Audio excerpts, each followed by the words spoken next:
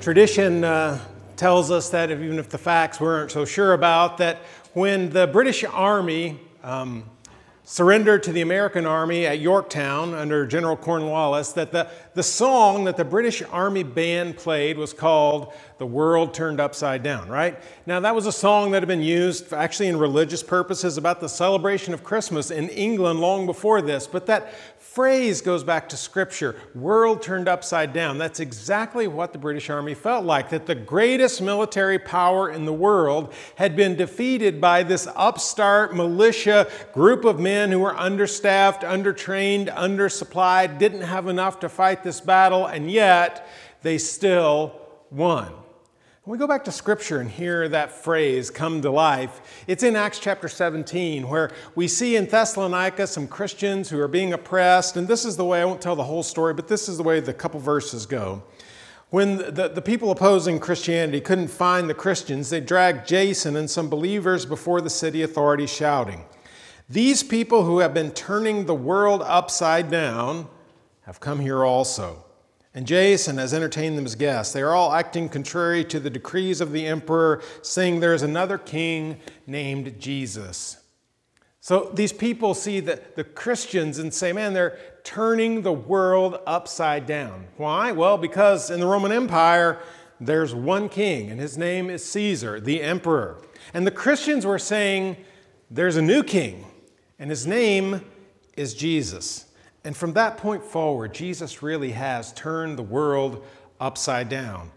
And even for us, there are times when we read what Jesus says, and it challenges us. It challenges some of the presuppositions that we carry into life, some of the things that we operate by. And we hear Jesus speak to us, and we go, wow, I got to rethink how I'm approaching life, how I'm treating my family, how I'm interacting with people at church or at work, how I'm spending my money. And it is difficult for us to face some of that, and yet it's good for us to allow Scripture, especially the teaching of Jesus, to challenge us to be the people that He's called us to be. Now again, sometimes that's not very easy. Today we begin this series that we're calling Upside Down, and we're going to hear from Jesus in each one of these lessons from the Gospel of Mark and allow Jesus to challenge us and maybe turn our world upside down. You know, to be transparent, as a Christian leader, and we have other leaders in our church, whether they're staff or elders, leading ministry teams, whatever it may be, one of the things that I think Christian leaders have in common is when somebody starts coming to church, like immediately we go, I wonder what they'd be good at, right? We see a family come in and they have 2 teenage kids and they feel, it seems like they know what's going on in life, and you go, man, the youth leaders are going, man, they would be awesome in our ministry. Or a businessman starts coming to church and the elders are thinking, that guy would make a really good elder. Or somebody comes in, she can sing and play an instrument, and the worship leaders are going, jackpot, we've got somebody. And it's because there are so many needs and so many things that we want to accomplish, and not always enough people, right?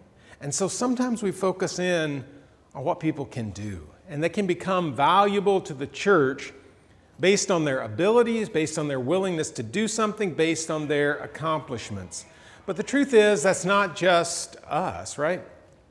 I mean, we all feel that. Our world feels that a little bit. We like to be surrounded by people who are talented and accomplished and can do something. We are right in the middle of this Olympics, right? A week done, a week to go. It's about celebrating what people can do, and we sort of make heroes out of some of these people because of their accomplishments, because of their abilities. And when they don't live up to what we think they should be doing, sometimes we don't think as much of them. It's just the way it works. The question is that the way Jesus sees people? Is that the way He would have His followers see people? Today, to get at that, I want us to look at 2 short stories that we find in Mark chapter 10.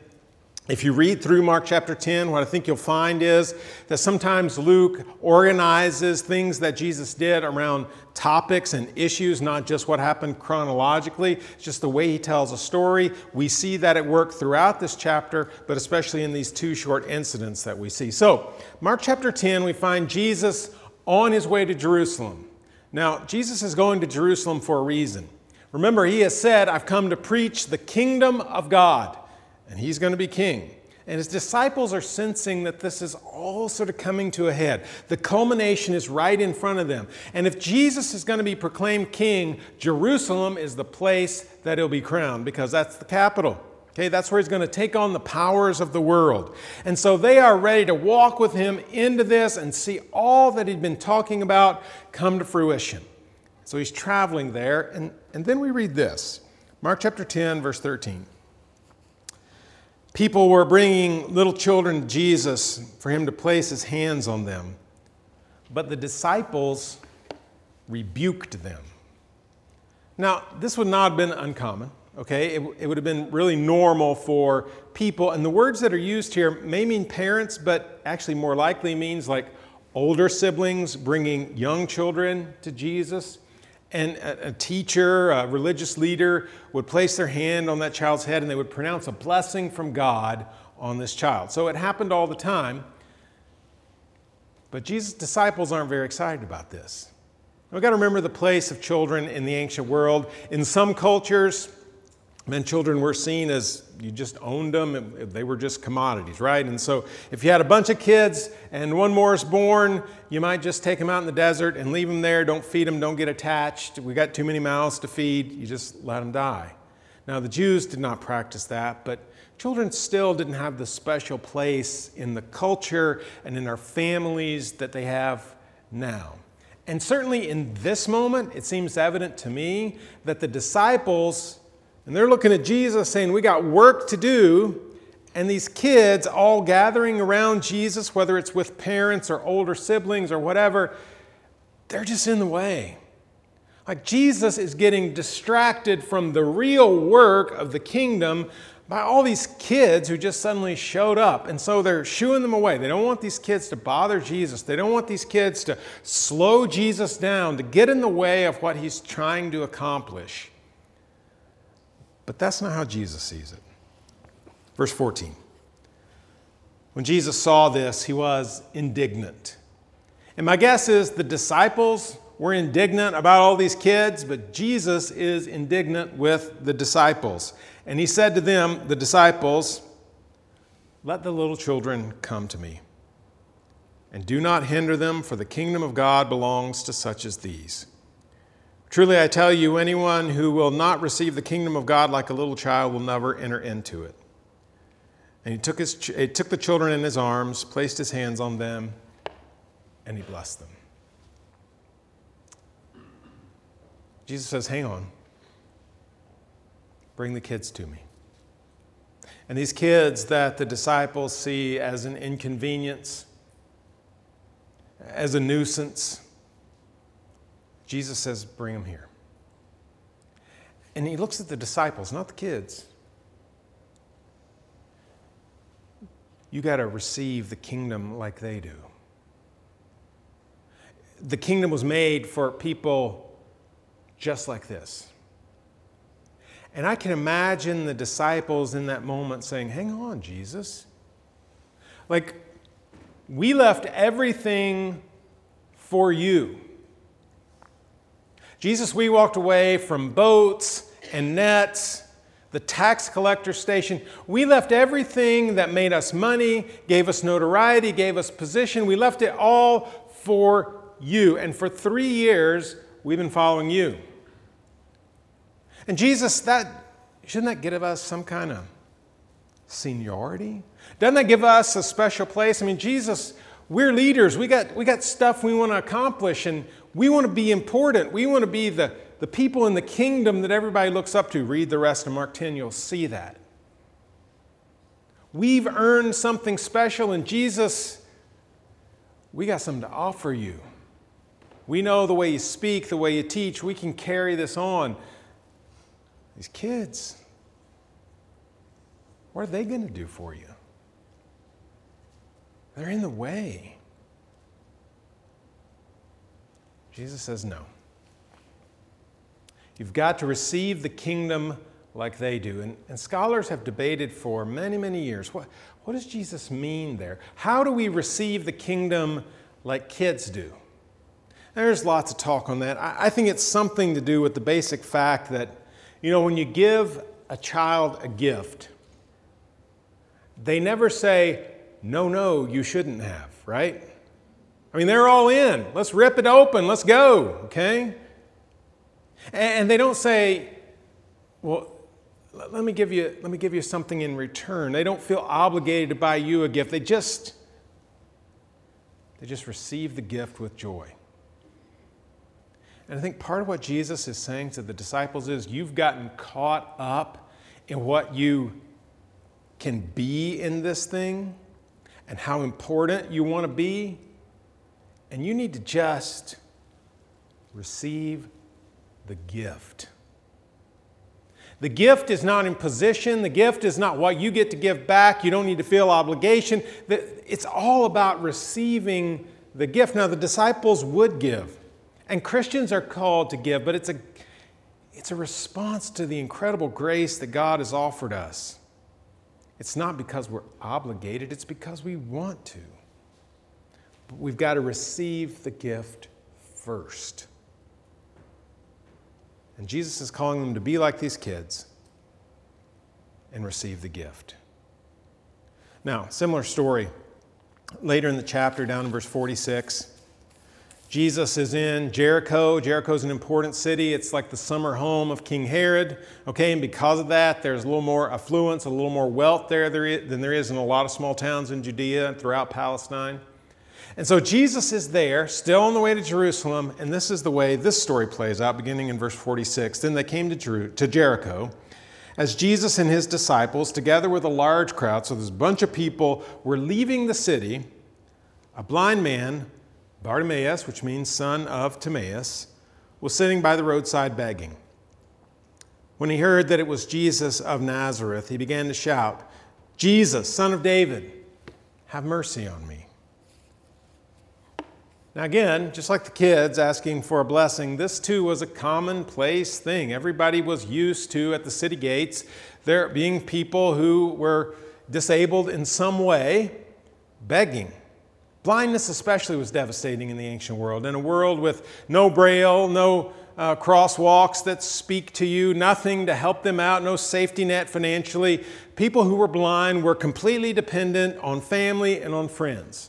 They were also dependent on the kindness of strangers even. And so normally a person who's blind gets up in the morning, they're led to the city gates, hoping that a friend or family member is going to guide them to a place where there's going to be a lot of traffic. They take off their cloak, they sit down, and they beg. And people in the city would find virtue in giving to them, so they would be tossed a few coins, and that would be all that they had to survive on. They really can't contribute much to their families or to the town, or they're just there to receive. That's Bartimaeus. And so he's begging like he did every day. And someone told him, Jesus is on the way. And he's heard the stories about Jesus. He knows that Jesus can do things that no one else can do. And so his only hope is to just call out. He doesn't know exactly where Jesus is. He certainly can't go up to him, so he just starts calling out. But that was about as popular as those little kids. Verse 48, many rebuked him and told him to be quiet, but he shouted all the more, "Son of David, have mercy on me." Son of David, it's a phrase that means the same thing as Messiah, king. David was their greatest king. Jesus was in his lineage. He was claiming to be the king, proclaiming the kingdom of God. It's a phrase that Bartimaeus uses on purpose. He's saying Jesus is a person of power. He's not just Jesus from Nazareth. He's Jesus, son of David. But just like the kids, the crowd looks around and says, man, this guy's a nuisance. He's an interruption. He's a distraction from what Jesus is doing. Jesus is leaving Jericho, heading toward Jerusalem. He's on a mission, the kingdom of God, and this guy's in the way. He's distracting everybody from what Jesus really needs to accomplish. So be quiet, Bartimaeus. We don't have time for this. Not now. Verse 49, Jesus stopped and said, "Call him." So they called to the blind man, "Cheer up, you're on your feet. He's calling for you." Throwing his cloak aside, he jumped to his feet and came to Jesus. this is his chance. This is the moment. He leaves behind his cloak, which is probably his most valuable possession. It's what keeps him warm. It's what he sits on during the day, what he covers up with at night when he goes to bed. None of that matters. He's just dependent on somebody to take him to Jesus, and he is ready to go. And to me, this is where the story gets really interesting, because verse 51, Jesus asks him, "What do you want me to do for you?" The blind man said, "Rabbi, I want to see." And why did Jesus ask? I mean, we know that Jesus has insight into people that no one does. He's God, right? He knows what the man needs. Why does he ask? He can see the man's blind. He's got people walking him around. He wants Bartimaeus to say it, to verbalize, to speak this need. And he does.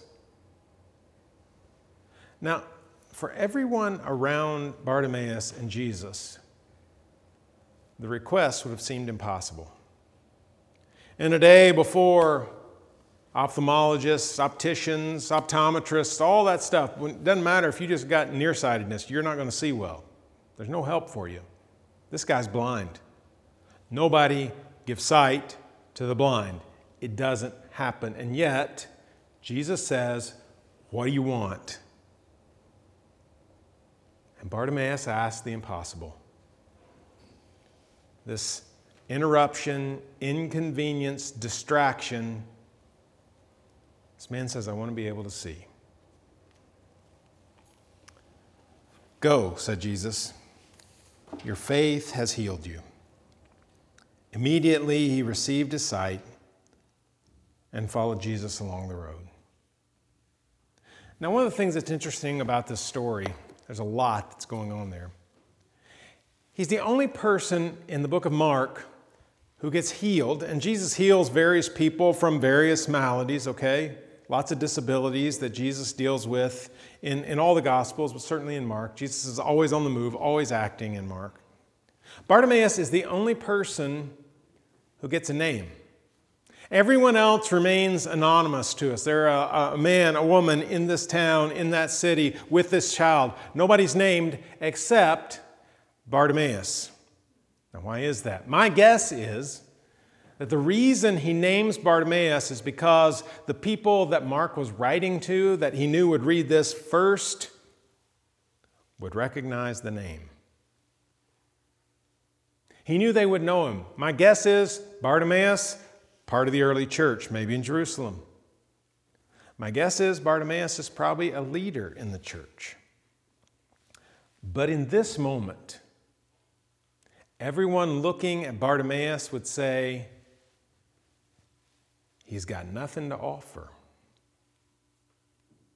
Yeah, look at these guys who have been with Jesus for 3 years. They know the story. They're going to be part of this thing. Bartimaeus, he's just a distraction. But who does Jesus take time for? In these two stories, Jesus takes time for the children who could offer him nothing, and the man who's blind who could offer him nothing. And I think there's a great lesson for us in this story, that God values the people that the world ignores. I mean, that's the way it works, right?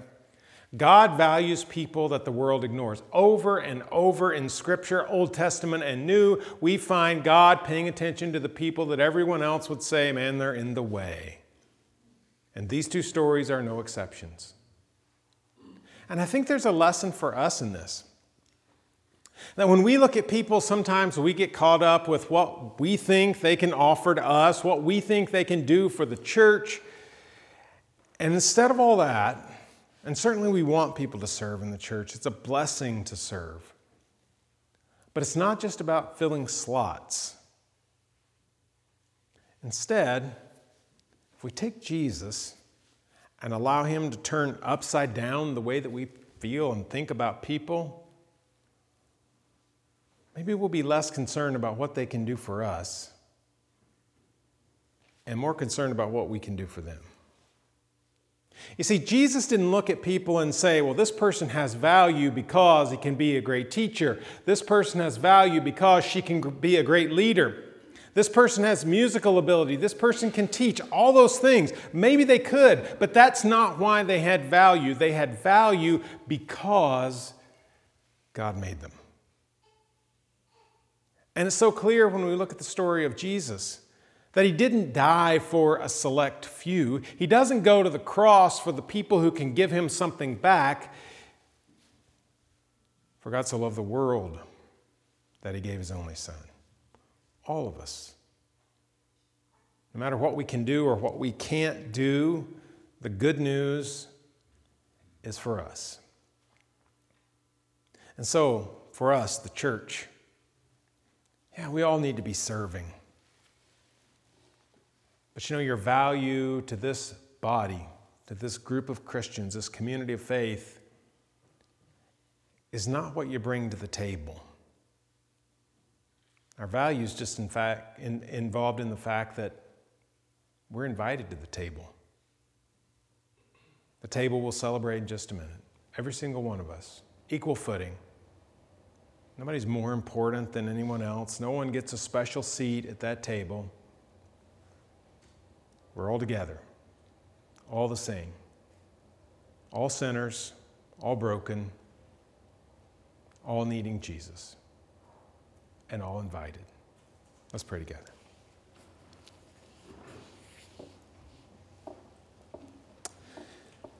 God, help us to see each other like you see us. Not as some being more valuable than others because of what they can do or what they have done, but created by you, loved by you, valuable to you. Prayed in Jesus' name, amen.